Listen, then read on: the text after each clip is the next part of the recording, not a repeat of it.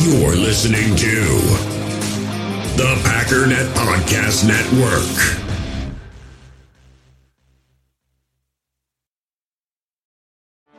Get ready for the greatest roast of all time, the Roast of Tom Brady, a Netflix live event happening May 5th.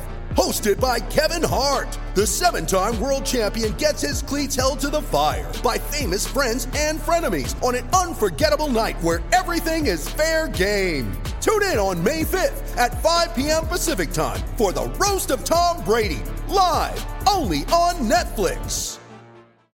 It's time to talk about the Green Bay Packers.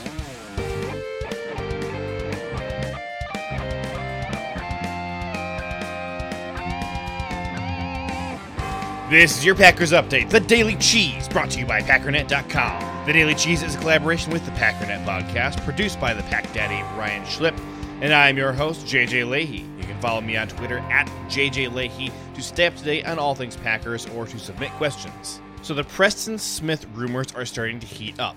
Very interesting, because what the Packers decide to do with Preston is the biggest question in my mind that we have yet to answer, and that answer is going to have to come within the next week. Well, to be precise, in the next 8 days. In that time span, the Packers need to figure out how to save $11.426 million.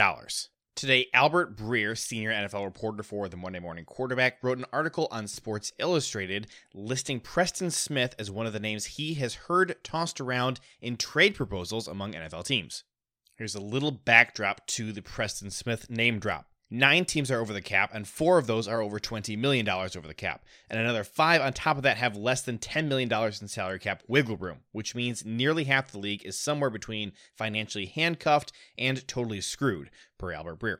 Even if the TV deals get done and provide some relief, he says, and that's the hope of many, most of the deals won't kick in until 2023, which means the union, the NFL Players Association, would still have to negotiate the NFL borrowing against future years to fund this year's cap. Now, in case it's unclear, the NFL has already done so, and the borrowing they have done is going to be spread out over the next several years. That money, by the way, came directly from the pockets of the NFL owners. The Players Union negotiated with the NFL and asked for them to dip into their own pockets and provide some financial relief to alleviate some of the COVID cap hit, but that money will have to be paid back to the owners in the form of a lower salary cap over the next few years. Confused how this works? Well, the Players Union has negotiated with the NFL and agreed that 49% of the entire earnings of the NFL should go to the players and 51% go to the owners. Each year, that 49% is divided up equally between 32 teams, and that is the salary cap for the next year. So, due to COVID causing the NFL to lose a lot of money this year, the deal that was struck between the Players Union and the NFL owners is that the owners would take a significantly lower share in 2021, then they would get a little higher share over the next several seasons to make up for what they lost in 2021. Now, a lot of folks are calling for the NFL to significantly increase how much of a percentage they are giving to the players this year, so their favorite teams, such as the Packers, will not be struggling quite so much to get under the new salary cap. Couple problems with that. First, we don't know for sure that COVID is not going to impact the NFL again this year.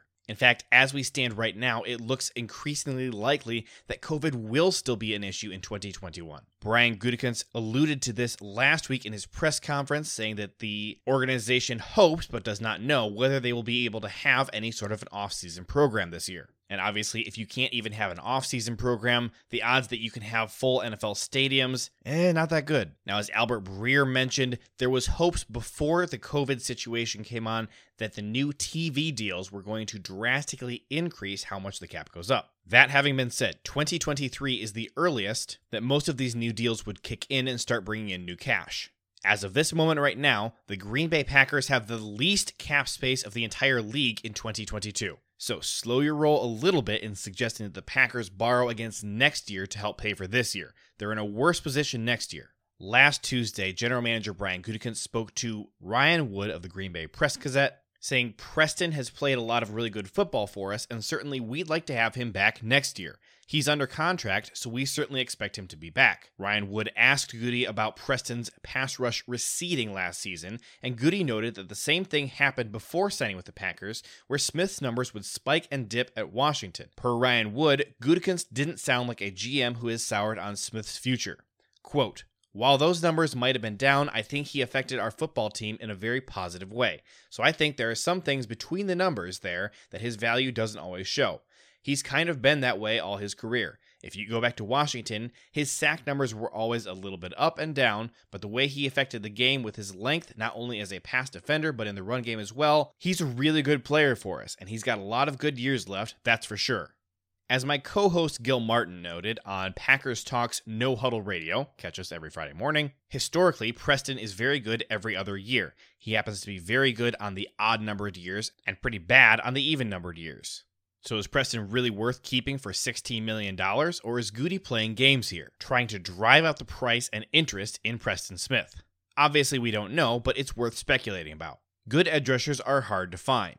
Per ESPN's Mike Clay, here are the teams with the biggest need at edge rushers, starting with the Ravens, followed by the Jets, Falcons, Rams, Texans, Colts, Titans, Bengals, Giants, Patriots, Buccaneers, Chiefs, Seahawks, and Raiders. Additionally, the Draft Network calculates that these following teams likely has edge rusher in the top 5 priorities in the draft: 49ers, Bills, Broncos, Browns, Buccaneers, Cardinals, Chargers, Cowboys, Dolphins, and Saints. So if you've been counting at home, that leaves just 8 teams, including the Packers, who don't need some help at edge rusher, 14 of which have little to no edge rushers at all. So is there a team out there that would be willing to trade for Preston Smith in order to pay him $16.5 million a year for 2 years? Well, here are the top free agent edge rushers out there. Matt Judon has the current highest average per year salary at 16.8. Melvin Ingram is 16. So right off the bat, Preston would be the second highest paid guy here. After that would be Steelers' Bud Dupree at 15.8. The Steelers have already indicated they have every intention of bringing Bud Dupree back, however. Shaquille Barrett was making 15.8. Carlos Dunlap, who was just released by the Seahawks, is at 13.5. Jadeveon Clowney, 13. Yannick Ngakoue, 12. Ryan Kerrigan, 11.5. Already we are kind of around the range where Preston Smith's talent level probably lies. Justin Houston, 11.5, Olivier Vernon, 11, Leonard Floyd, 10, Trent Murphy, 7.5, and after that, mostly a bunch of guys you've never heard of except for Stephen Weatherly and Everson Griffin, both at $6 million. However, that is what their average per year salary was on their previous contract, not what they're looking for on the free market. Now, some of these teams undoubtedly will be looking to the draft to stock up at edge rusher, but certainly not all 24 teams that need edge help will be finding their talent in the draft. So there you go. That's the lay of the land on Preston Smith. To me, moving on from him makes a lot of sense. Made possible by drafting Rashawn Gary with the 12th overall pick in 2019. Per Tom Pelissero, Corey Linsley is one of the top offensive linemen expected to get a, quote, monster deal in free agency this year. What exactly does monster deal look like? Well, currently 8 different centers make $10 million or more per year on their deals. Linsley made $8.5 million per year on his last deal with the Packers. Currently, Ryan Kelly of the Indianapolis Colts has the most expensive contract at $12.4 million per year, which includes $25 million fully guaranteed. There's not a lot of competition out there at offensive linemen, especially now that the Carolina Panthers have indicated they plan to franchise tag Taylor Moton, and Washington appears to intend to franchise tag guard Brandon Scherff again.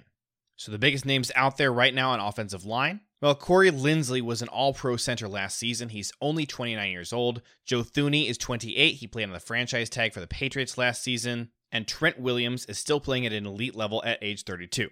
Now, the Packers are probably not bringing Corey Linsley back. Linsley himself has said that he does not anticipate being back in Green Bay, and that the Packers have not been in touch with his agent at all about getting a new deal done. So why should we care? Well, the better deal he signs, the better the compensatory pick is that the Packers could get for him next year. If he signs the kind of contract we're expecting, maybe the Packers could get as high as a third-round pick for the All-Pro center. Remember, this year, the Packers are going to get 3 compensatory picks for the players they lost last year.